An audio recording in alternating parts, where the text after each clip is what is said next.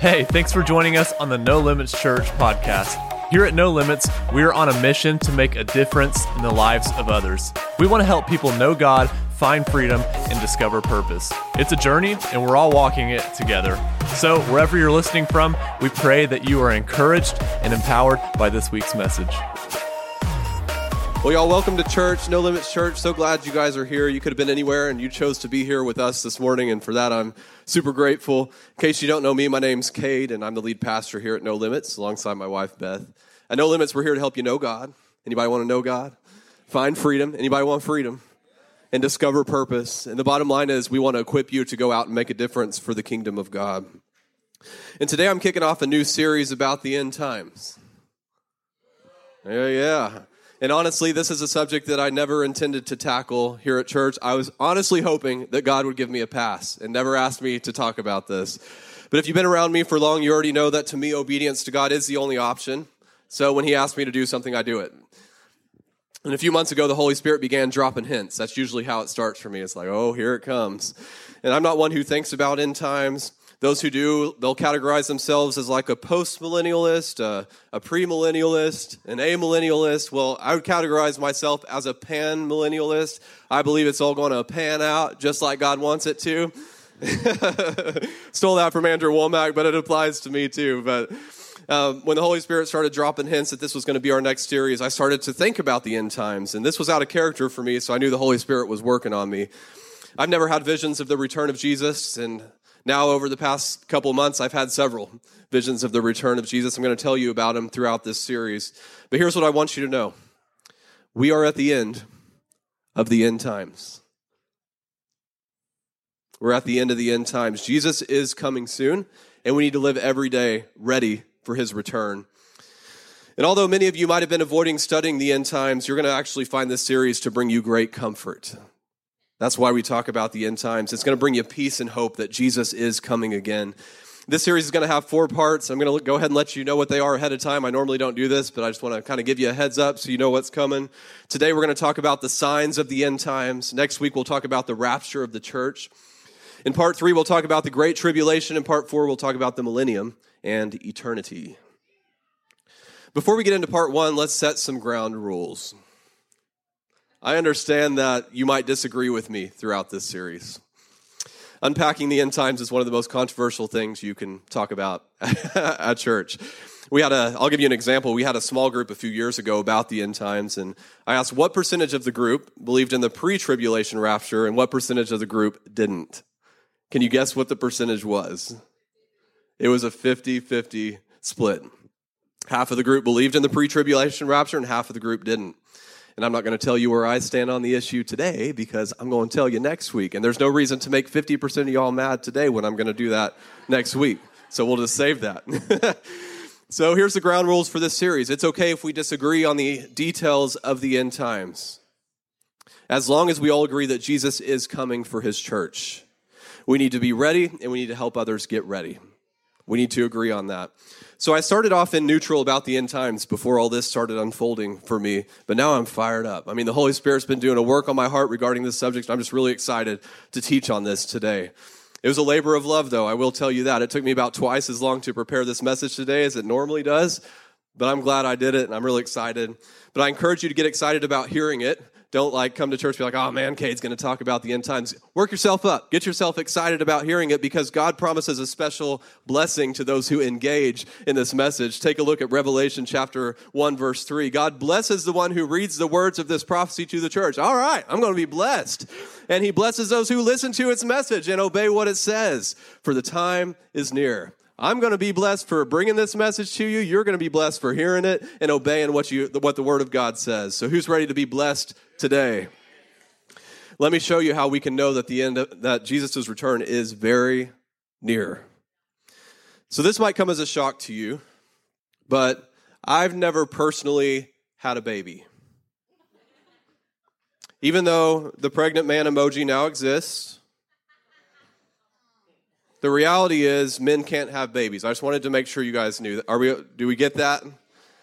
If you ever wonder if you're on the right side of history here, it's easy to know. I mean, these guys are putting out pregnant man emojis. All right.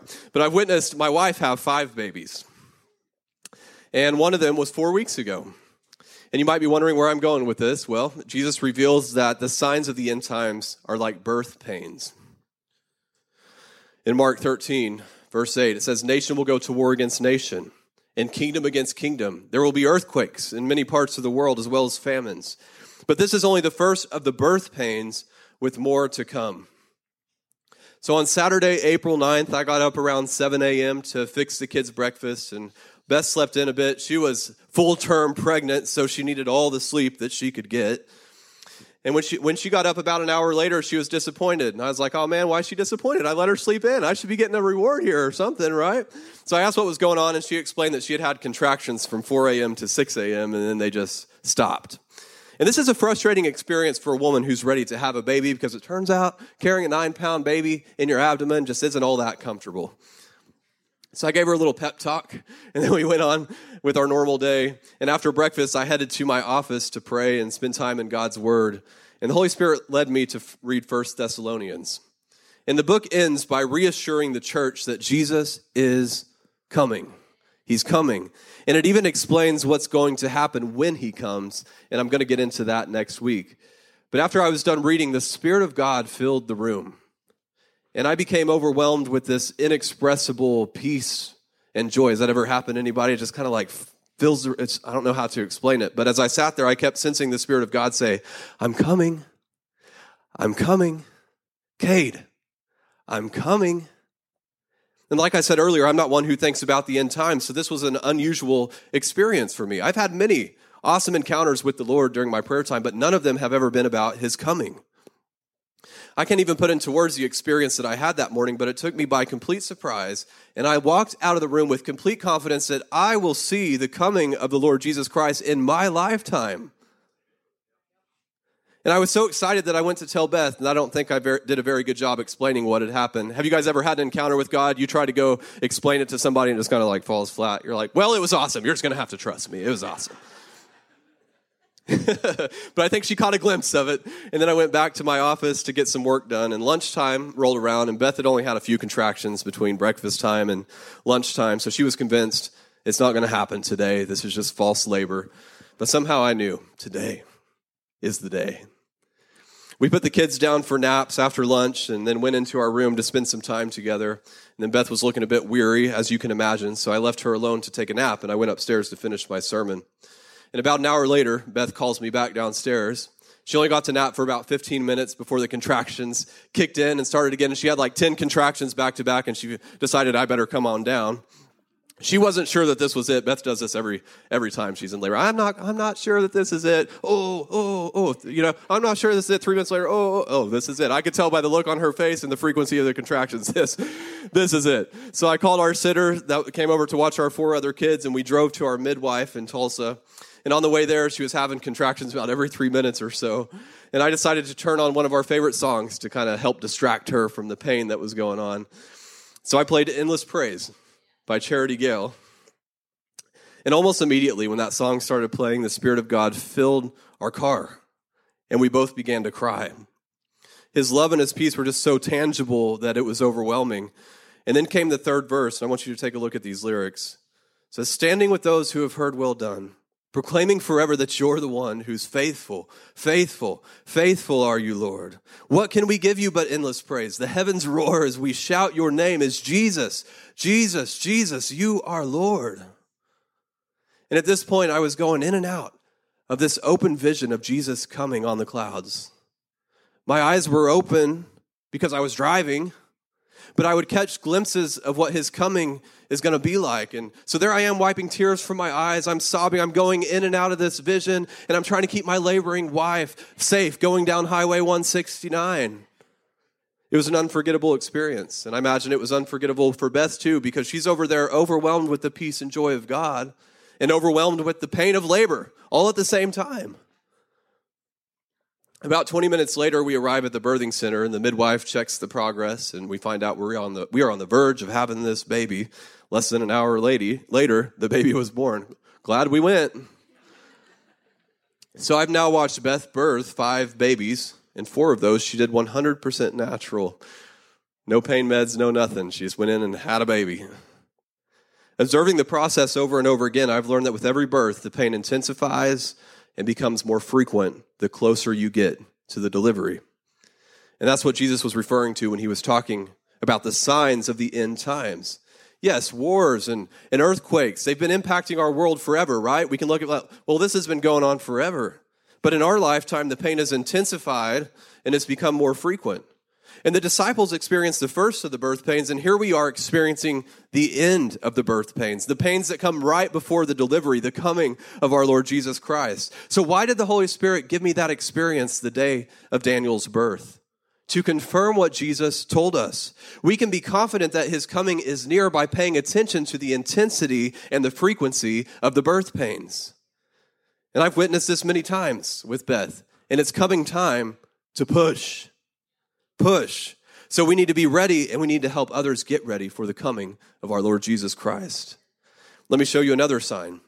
The Old Testament prophet Daniel, he prophesied greatly about the end times, and he even let us in on what it's going to be like in the last days.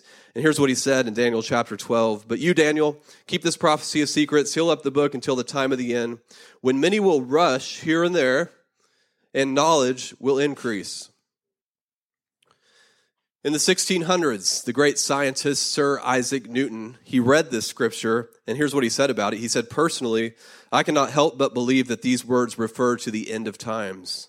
There may be some inventions which enable people to travel much more quickly than they do now. And he later speculated that such inventions might surpass 50 miles per hour.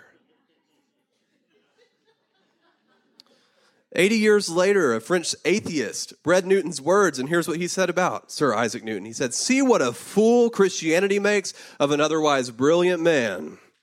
Has he forgotten that if a man would travel at that rate, he would be suffocated? His heart would surely stand still. Yeah, what an idiot. Oh, wait. Turns out the Bible enabled Mr. Newton to accurately predict the future, while the atheist was left in the dark. Now we know who the real idiot is.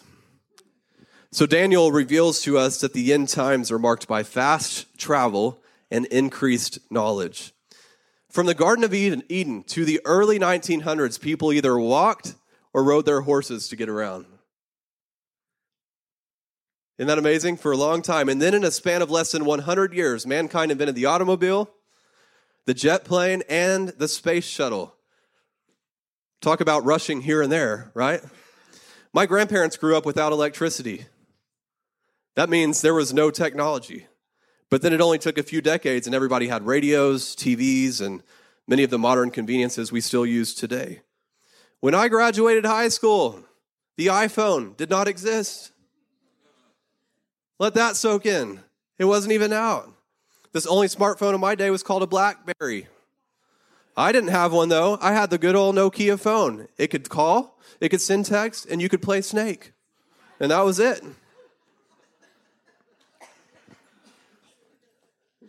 In just a few decades, we've made major medical advances. Tiny babies weighing less than a pound can now survive outside the womb. That's incredible. They can even operate on unborn babies in the womb before. I mean, that's incredible. We can clone sheep, mice, and cattle. We can clone them. And we even have the technology to clone humans. If they're not doing it already, I'm sure that it's coming. Talk about increased knowledge. The world has never experienced what we've experienced in just a few generations. I mean, that is a sure sign that we are at the end of the end times. And the sad thing is, our drastically increased knowledge has actually been to our detriment, which is another sign of the end times. Society now worships human knowledge over the wisdom of God. Highly educated people are now coaching the world on this rebirth of morality, right? It's no longer wrong to embrace a lifestyle of homosexuality. It's wrong to speak against it. It's no longer wrong to slaughter a baby in the womb. It's wrong to speak against it. We've become so smart that we finally realized all this time, gender has been subjective. You can't look in your pants to find out who you are. You have to wait and see how you feel, or wait for your kindergarten teacher to tell you. Aren't you grateful that human knowledge has led us to redefine morality? I mean, the results speak for themselves. Now around 70% of Americans believe that sex outside of marriage is acceptable. And around 40% of kids have no father in the home. 40%. And since abortion was legalized in 1973, close to 63 million unborn babies have been killed right here in the U.S. That doesn't even include the ones killed in other countries and other nations. That's equivalent to wiping out 20% of the U.S. population right now. Speaking of, you've probably heard about the information that was leaked by the Supreme Court about the overturning of Roe versus Wade. That's great news that they're planning on overturning that. But it's a problem that the confidentiality of the Supreme Court has been compromised. We really need to pray that those who are responsible are found and that they suffer the consequences, because that can't happen again. But now everybody's talking about abortion. I even read a post from a church leader this last week that blew my mind. Here's what she said. "We don't know when life begins. It's a great mystery. If we look at the book of Genesis, Adam's life didn't begin until God breathed into him. So maybe life doesn't begin until our first breath." A church leader saying that. That's unbelievable. Yet if you pay attention to Scripture, you know that God says, "Before I formed you in the womb, I knew you. I knew you." And I've preached on the issue of abortion many times because I'm not afraid to do that. It needs to be talked about. And here's what it all boils down to. If you side with abortion, you side with Satan. There's your reality check for you. If you side with abortion, you side with Satan. Don't trust a Christian who sides with abortion. People don't like it. They don't appreciate it when I say that. But it's the truth. The issue of abortion is one of the easiest ways to determine if somebody is part of the woke church or part of Jesus' church. You know them by their fruit. And speaking of the woke church, I recently found out that it's described in Revelation 17 as the great prostitute. Take a look at how it's described. "The kings of the world have committed adultery with her. And the people who belong to this world have been made drunk by the wine of her immorality." As you can see, the woke church consists of so-called Christians who side with sin over God's word. They'll pick sin over God's word every time. That's the woke church. They wrap it in this beautiful package called social justice. And the people of the world are drunk in its immorality. And just a few days ago, I read about a church who's hosting a drag queen show. A church hosting a drag queen show. I already told you about the church leader who's promoting abortion. These are just two of many horrifying stories about those who call themselves Christians but are nothing more than a whore, according to the Bible. Get this, though. The woke church is going to thrive during the first half of the tribulation. It's going to look like they were right. People are going to love them. The Antichrist is going to share his power with that harlot. But he won't share his power for long. The prostitute called the woke church is going to be destroyed by the Antichrist midway through the tribulation when the Antichrist doesn't need her anymore. The woke church is nothing but Satan's prostitute to be used and discarded whenever he's done with it. So make sure you are not part of the woke church. Man. Another sign I'm not going to get into today is what's been going on with the moon and the stars over the past few decades. In 2017, the stars aligned exactly as described in Revelation 12. If you're into astrology, you'll enjoy researching that one. But we've also had 3 blood moon tetrads over the past 70 years, and all of them aligned with something significant that happened in Israel. Amazing. Amazing stuff. But that's what I want to get into next. What's going on with Israel is considered the super sign of the end times. Take a look at what Jesus said in Matthew chapter 24. "Now learn a lesson from the fig tree. When its branches bud and its leaves began to sprout, you know that summer is near. In the same way, when you see all these things, you can know his return is very near, right at the door. I tell you the truth, this generation will not pass from the scene until all these things take place." When Jesus references the fig tree, he's talking about Israel. So what Jesus is saying is a single generation will see all the end-time prophecies about Israel fulfilled. In a single generation. The same generation that sees it begin will see it end. Here's the thing. Many of these prophecies have already been fulfilled in our generation. That means we are the generation that Jesus is talking about in this scripture. That's awesome. That's awesome. I'm going to take you through the prophecies that have already been fulfilled. It's going to encourage you. It's awesome. Here's the first one. Israel is regathered a second time. You see, an entire generation of Israel lived captive to Babylon as a result of their idolatry and their rejection of God. But after 70 years, God did what he promised, and he brought them back to their land. And this happened more than 500 years before Christ. That was the first regathering of Israel. And then just like Jesus prophesied in Matthew 24, the temple was destroyed, and the people of Israel dispersed a second time in 70 AD. This was around 40 years after Jesus prophesied that it would happen. And now for almost 2,000 years, the people of Israel were scattered around the world. And I'm sure there were many over that long period of time who called Isaiah a false prophet, because take a look at what he said. In Isaiah chapter 11, in that day the Lord will reach out his hand a second time to bring back the remnant of his people. He will gather the scattered people of Judah from the ends of the earth. God fulfilled this promise in 1948, when Israel was once again became a nation after being scattered for 2,000 years. This leads right into the next prophecy about Israel. It's already been fulfilled. Israel is born in one day. Once again, take a look at what the prophet Isaiah wrote. He said, "Who has ever seen anything as strange as this? Has a nation ever been born in a single day? Has a country ever come forth in a mere moment? But by the time Jerusalem's birth pains begin, her children will be born." On May 14th, 1948, Britain released its control over the land of Israel. On that same day, the head of the Jewish agency announced the establishment of the state of Israel. The U.S. president at the time, Harry Truman, was quick to recognize the new nation on the very same day.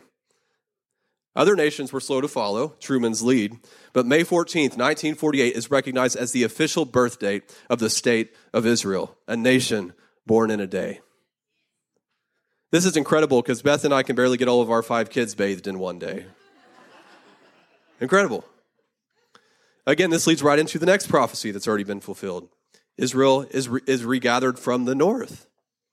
So now that Israel has been born in a day, where are all the people going to come from? Of course, we already know they were scattered across the entire world, so they're going to come back from all over. But the largest migration came from Russia, which is north of Israel. Between 1989 and 2002, more than 1 million Russian Jews migrated back to Israel. When the Russian president opened the borders and allowed the Jews to leave, it fulfilled Jeremiah's prophecy when he said, "But the time is coming, says the Lord, when people who are taking an oath will no longer say, 'As surely as the Lord lives, who rescued the people of Israel from the land of Egypt.' Instead, they're going to say, 'As surely as the Lord lives, who brought the people of Israel back to their own land from the land of the north and from all the countries to which he had exiled them.'" Yet another prophecy about Israel that's already been fulfilled. Don't miss this. I'm showing you today how you can know that we are the last generation. And there's more. Jerusalem is retaken by the Jews. Jesus prophesied about the destruction of Jerusalem. This was fulfilled in 70 AD. He also prophesied that Jerusalem would be recaptured by the Jews. Take a look in Luke 21. Jerusalem will be trampled down by the Gentiles until the period of the Gentiles comes to an end. This means that Jerusalem would remain outside of Israel's control until the end of times. And I've already explained to you that Israel became a nation in 1948. And then in 1967, Israel engaged in the Arab-Israeli 6-day war and regained control of Jerusalem. It remains in their hands today. Jesus said the same generation that sees these prophecies fulfilled about Israel will see the end times. We are that generation. So you may be wondering, well, how long is a generation? The book of Psalms gives us the clearest explanation. In Psalms chapter 90, it says, "Lord, through all generations you've been our home. 70 years are given to us. Some even live to 80. So according to this scripture, a generation is somewhere between 70 and 80 years. The first prophecy fulfilled about Israel was when it became a nation in 1948. I'll give you a moment to do the math. Okay, math's kind of hard to do on a Sunday morning, right? But in just a few days, on May 14th, Israel will celebrate its 74th anniversary as a nation. And you know, knowing that God's desire is for all men to repent and turn to him, that is God's desire. That is what he wants. I imagine he's going to give us that extra 10 years that's mentioned in Psalms. But we're already 4 years in, 74 years. He's coming soon. He's coming very soon. A couple months ago, we were here at church on Sunday morning, and I was preaching on miracles. Spiritual gifts were moving at the end of service. I mean, it was a great service. And when it was over, I walked off the stage into the back of the room over there where my kids were seated.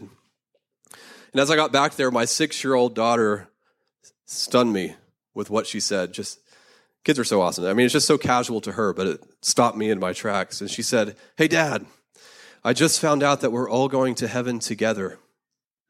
You and Mom aren't going before us. We're all going to go at the same time."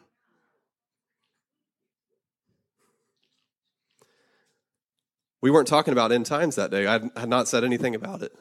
I don't know if you've experienced this before, but when someone tells you something by the Spirit of God, the words just stun you for a moment. You're like, woo! They carry this weight that normal words just don't. And this was one of those moments for me. I knew she was speaking about something that she had seen in the Spirit that day. I knew it connected with my spirit, and I knew she was talking about the rapture of the church. And now some people believe the rapture is before the tribulation. Some people believe it's in the middle of the tribulation. Others believe it's at the end of the tribulation. We're going to get into that next week. Where do I stand? Oh, nobody knows. But regardless of what you believe about the timing of Jesus coming back for his church, the important thing is Jesus is coming back. And he told us we better be ready when he gets here. You better be ready. We don't know the day. We don't know the hour, but we do know the generation. We do know the generation. And as I explained to you today, we are that generation. So here we are near the end of that generation. And as the birth pains increase in frequency and intensity, that we know the end is near. So I have to ask you, are you ready for his return? Like, if Jesus were to come back tonight, are you ready? Getting ready is very simple. The Bible makes it clear that the only way to salvation is believing in Jesus Christ. That's it. You can't earn it with your good works. You can only receive it by believing. And you may be wondering, well, how do I know if I believe in Jesus? Well, it's simple. When you believe in Jesus, you follow Jesus. Following Jesus becomes the focus of your life when you believe in Jesus. But don't misunderstand me. What you do cannot save you. There are a lot of people who say they're a Christian because they're part of a church, or because they said a prayer one Sunday morning, or because they care about social justice. None of those things make you a Christian. None of those things save you from eternity in hell. The only thing that saves you is believing that Jesus Christ died in your place. God raised him from the dead, and he gave you eternal life. It was a gift. Listen to me. There's a lot of people who think they're saved, but they're not. There's a lot of people who think they're saved, but they're not. And I know that's really strange for me to say. Maybe you've never heard that at church before, but that's not me saying it. It's actually Jesus saying it. Let me show it to you in Matthew chapter 7. He says, "On judgment day, many will say to me, 'Lord, Lord, we prophesied in your name. We cast out demons in your name. We performed many miracles in your name.' But Jesus is going to reply, 'I never knew you. Get away from me, you who break God's laws.'" We can say we believe in Jesus all day long, but what really tells the tale is how we live our lives. If you truly believe Jesus is who he says he is, you'll follow him by following his word. And I'm not saying you're going to get it perfect. None of us get it perfect. But what I am saying is that when you believe in Jesus and something is revealed in your life that's contrary to the way of Jesus, you abandon your way and you go after the way of Jesus. This is an ongoing journey. For me, it started up by giving up a life of homosexuality. And then next, I had to give up pornography. And then I found out that I was really mean, and I had to give up a bad attitude. And on over the past 15 plus years, I've been living a life of repentance. When something is revealed in my life that's contrary to the way of Jesus, I make an adjustment. It happens all the time, even today. Why?